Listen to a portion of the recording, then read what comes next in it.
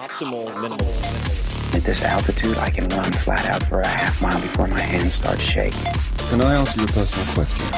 Now would seem an appropriate time. What if I did the opposite? I'm a cybernetic organism, living tissue over a metal endoskeleton. Tim Ferriss Show. Books I've Loved on the Tim Ferriss Show is exclusively brought to you by Audible. There couldn't be a better sponsor for this series, my dear listeners and readers. I have used Audible for so many years. As long as I can remember, I love it. Audible has the largest selection of audiobooks on the planet. I listen when I'm taking walks. I listen while I'm cooking. I listen whenever I can. And if you're looking for a place to start, I can recommend 3 of my favorites. The first is The Tao of Seneca by Seneca. If you want to hear my favorite letters of all time, touches on Stoic philosophy, calmness under duress, etc. The next is The Graveyard Book by Neil Gaiman, Gaiman, one of my favorites. Even if you're a nonfiction purist, this is the fiction book that you need to listen to. Neil also has perhaps the most calming voice of all time. And third, Greg McKeown's Essentialism. Subtitle, The Disciplined Pursuit of Less. This is one of my favorite books of the past few years. Combines very well with the 80-20 principle. But more on Audible. Every month, Audible members get 1 credit for any audiobook on the site, plus a choice of multiple Audible originals from a rotating selection. They also get access to daily news digests from the likes of the New York Times, the Wall Street Journal, and the Washington Post, as well as guided meditation programs. And here are some other amazing Audible features, and I use a bunch of these. You can download titles and listen offline, anytime, anywhere. I use this feature even when I could get access. I'll put my phone on, say, airplane mode because I don't want to get bothered with notifications when I'm taking a walk to clear my head, and you can listen to titles offline in a case like that, or on a plane or whatever. Obviously, I'm not flying much these days.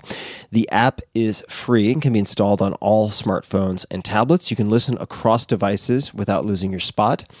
And WhisperSync is another feature I use quite a lot. I love reading my Kindle in bed, for instance, then picking up at the same exact spot where I left off when I go walking and listening the next day. Kindle and audio versions can be synced up automatically. It's just amazing. And if you can't decide what to listen to, don't sweat it. You don't have to rush. You can keep your credits for up to a year and use them, for instance, to binge on a whole series, if you like. Audible offers just about everything. Podcasts, guided wellness programs, theatrical performances, A-list comedy, and Audible originals you won't find anywhere else. And right now, Audible is offering you guys, that's Tim Ferriss Show listeners, a free audiobook with a 30-day trial membership. And again, my list, if you want to check them out, The Tao of Seneca, The Graveyard Book, Essentialism, those are just 3. There's so many good ones out there. Just go to audible.com/Tim and browse the unmatched selection of audio programs. Then download your free title and start listening. It's that easy. So check it out. Go to audible.com/Tim or text Tim, T-I-M, to 500-500 to get started today. Check it out, audible.com/Tim. Hello, boys and girls, ladies and germs. This is Tim Ferriss. Welcome to another episode of The Tim Ferriss Show, where it is usually my job to sit down with world-class performers of all different types, startup founders, investors, chess champions, Olympic athletes, you name it, to tease out the habits that you can apply in your own lives. This episode, however, is an experiment and part of a short-form series that I'm doing, simply called Books I've Loved. I've invited some amazing past guests, close friends, and new faces to share their favorite books, describe their favorite books, the books that have influenced them, changed them, transformed them for the better. And I hope you pick up 1 or 2 new mentors in the form of books from this new series and apply the lessons in your own life. I had a lot of fun putting this together, inviting these people to participate, and have learned so much myself. I hope that is also the case for you. Please enjoy. Hi, this is Kevin Kelly. I'm Senior Maverick at Wired Magazine, and I'm an author of a couple books, mostly about future technology. But in a previous life, I ran a magazine called The Whole Earth Review and Coevolution Quarterly that reviewed books on a regular basis. And in that capacity, I have read through and evaluated I don't know, many, many, many thousands of books. I'm speaking right this moment in a 2-story library of my own that's filled with many, many thousands of books that I own. I love books. I read books. I write books. And so I care about the kind of books that change people's minds. And I want to talk about a few of those kind of books briefly. I want to tell you about 4 books that have changed my mind, and maybe they'll change your mind. I think the power of a book to change people's mind is an amazing superpower, that we could hand something, that little scribbles on it, and it would change how you thought and maybe even looked at the world. The kind of books I'm going to recommend are nonfiction books, but fiction can certainly do that. There have been books of fiction that I've read that have changed my view, but I'm going to talk about 4 nonfiction books that changed my mind. And I'm going to start with the most recent one that has just come out a matter of weeks ago. And it's called Open Borders. And Open Borders is a graphic novel. That's what we call a comic book for adults. And it's a graphic novel written by an economist, Bryan Caplan. And the graphic novel is illustrated by an artist, Zach Weinersmith. And together they have made this comic book for adults, which is about the science and ethics of immigration. And it's probably one of the most radical books that I have read in years. And it's radical because it has a radical idea. And the radical idea simply is that everybody in the world, individually, in every country in the world, would benefit from having open borders, meaning the ability or the right for anybody to live anywhere they want if they obey local laws. Now, there are going to be variations of that principle, but the basic premise is that you have open borders, that you don't have borders that restrict where people can live and work. And in a certain kind of intellectual level, we can imagine some future society on this planet where it becomes a universal human right to be able to migrate and live anywhere you want on the planet as long as you obey local. And that idea seems very strange to many people right now. It seems unworkable or idealistic or in some ways simply a fantasy. And Bryan Caplan in this book goes through the scientific, economic reasons, all researched and evaluated, and makes a very clear, fast, fun case with comics about why our kind of intuitions may be wrong about this, and why the fact is that it is the most and best economic thing we could possibly do for ourselves and for others. And there are many objections about that you may have, many obvious ones. And he goes through all of them, offering reasons why those objections aren't true, showing the data why it's not true. But at the end of the book, he even goes a little bit further and says, well, even if you kind of don't accept all my arguments and you decide that maybe we meet some halfway measures, he offers a bunch of different, what he calls keyhole solutions that are less than this perfect open borders, but is still superior to what we have. And I'm maybe not giving it credit because it sounds very dull and boring, but in fact, because it's a graphic novel, it reads very fast. There's a kind of actually humor element in it, and it's very, very clear. It's very methodical, and I believe it might even change your mind if you have some doubts about the premise. So that's Open Borders. Very new, very current, very radical, very persuasive, and fun to read. The second book is one that's a little bit older, and it was written by a friend of mine, Stuart Brand, who used to be the editor and he was the founder of the Whole Earth Catalogs. And he's read a lot of books too.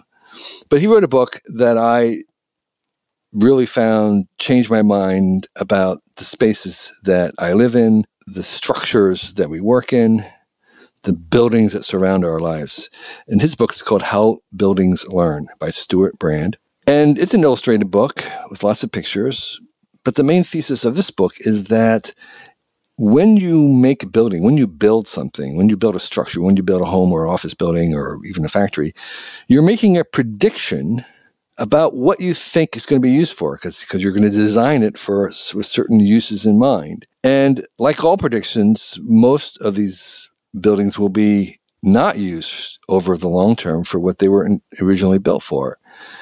People build homes and they have additional kids and they need to remodel, and then they begin to remodel, or they want a home office. And so commercial buildings are constantly being renovated and for different kinds of stores, or different from a store to a warehouse to a store. And Stuart's idea is that we should build buildings with the idea that they're going to be modified. So you want to make them sort of easy or ready to be modified by the current people who are using them, and that the buildings that sort of last the longest are actually ones that have been modified many times, and therefore they are the ones that sort of are more able and capable of being modified, and he calls that learning. So this is the idea that when we want to make our surroundings, our offices, the places that we live in, we should keep in mind that we're probably going to modify what they're being used for, and therefore we're going to modify those spaces. And so we want to make adaptable structures, adaptable spaces. And it doesn't mean some high-tech thing. It might even mean making something a square shell that's very easy to modify within. It kind of depends. But the point is that buildings are adaptable and adapted in time. So you want to think of these structures as having the element of time. That changed my mind. The third book that I want to talk about that changed my mind was a book called The Innovator's Dilemma by Clay Christensen. It's kind of famous now. It may not be 100% correct in all its details because it was based on some data that was preliminary. But the basic idea is that when you are trying to do innovation, that there's a dilemma in the innovation. There's a dilemma in the organization that's trying to make the innovation. And the dilemma is simply that in the short term, it makes more sense to incrementally improve what you know how to do rather than throwing it out and starting over and taking a chance on something new and maybe bigger that might not work. And that in a business sense, it always makes more sense at the business bottom line in the short term to just incrementally improve what works. And that to take a chance to do the risk of innovation, which is very likely to fail, and that's almost the definition of innovation, is that most of the time it's going to fail, with the chance that you may have a higher yield, doesn't really make short-term economic sense. You have to take a longer view. The calculus only works if you're willing to take a longer view. And so the dilemma is, how do you do that? How do you balance that risk of improving excellence in what you know how to do versus going with non-excellence, going with failure in trying something new? So people think that it's always obvious that you want to innovate. But the point of this book is that it's actually not obvious, that you actually have to kind of go beyond the obvious. You have to kind of push through the obvious, because the obvious thing is to not innovate. And so he gives case studies about why he believes this is true. And that aha to me really changed my mind about thinking about how you be creative, because to some people, being creative seems natural and the obvious thing to do. But if you really are creative, it's not going to always be so obvious. And that is actually when you want to remember this book, which is that you have to take a longer term view to kind of continue trying to innovate. Innovator's Dilemma, Clay Christensen. And the last one I want to talk about is another book that changed my mind called Finite and Infinite Games by James Carse. This is a little known book. It's kind of hard to read. It's written by kind of a theologian. A lot of it, it was kind of written in the language of religious orientation. A lot of it is really maybe not so useful, but read the first and last chapters. And the basic premise that changed my mind was to understand that in the world, there were two kinds of games. There were finite games in which there were winners and losers. We often call that a zero sum. If somebody wins, someone else has to lose. And in those kind of games, the rules are fixed. You have fairness. If someone is breaking the rules, it's unfair, you don't want to play. And you play until somebody wins. And most of the games in the world, they're about winning and losing. But there's another kind of game called the infinite game. And there aren't winners or losers. The rules are not fixed. You're kind of constantly changing the rules just to extend the game. And the purpose of the game is just to keep the game going. The purpose of the game is to bring as many people in to play the game. The purpose of the game is to kind of invent new games. And that non-zero sum, or what we might want to call the positive sum, is really the basis of most of the good things we have in life. In a certain sense, you could say that a company that is working or successful is an infinite game, because if it's really doing its job well, it's not taking from other competitors, it's actually enabling other people to do their own thing. It's actually creating jobs and creating money flow and creating new objects and services and goods that can be improved upon and used by others, and maybe making an ecosystem. It's in some ways enlarging the pie rather than just taking a slice of the pie. And that idea of kind of the ever expanding pie is the view that I now see the world in, and helps me kind of look at things and even decide what to do by saying, is this a finite game and that I don't want to play, or is this an infinite game in which sign me up? So, Finite Infinite Games, James Carse. Those are 4 books that changed my mind, and maybe they will change yours. I hope they do. Thanks, Tim, for giving me a chance to rant about some favorite books. Bye. Hey guys, this is Tim again. Just a few more things before you take off. Number 1, this is 5 Bullet Friday. Do you want to get a short email from me? Would you enjoy getting a short email from me every Friday that provides a little morsel of fun before the weekend? And 5 Bullet Friday is a very short email where I share the coolest things I've found or that I've been pondering over the week. That could include favorite new albums that I've discovered. It could include gizmos and gadgets and all sorts of weird shit that I've somehow dug up in the world of the esoteric as I do. It could include favorite articles that I've read and that I've shared with my close friends, for instance. And it's very short. It's just a little tiny bite of goodness before you head off for the weekend. So if you want to receive that, check it out. Just go to 4hourworkweek.com. That's 4hourworkweek.com, all spelled out, and just drop in your email and you will get the very next one. And if you sign up, I hope you enjoy it.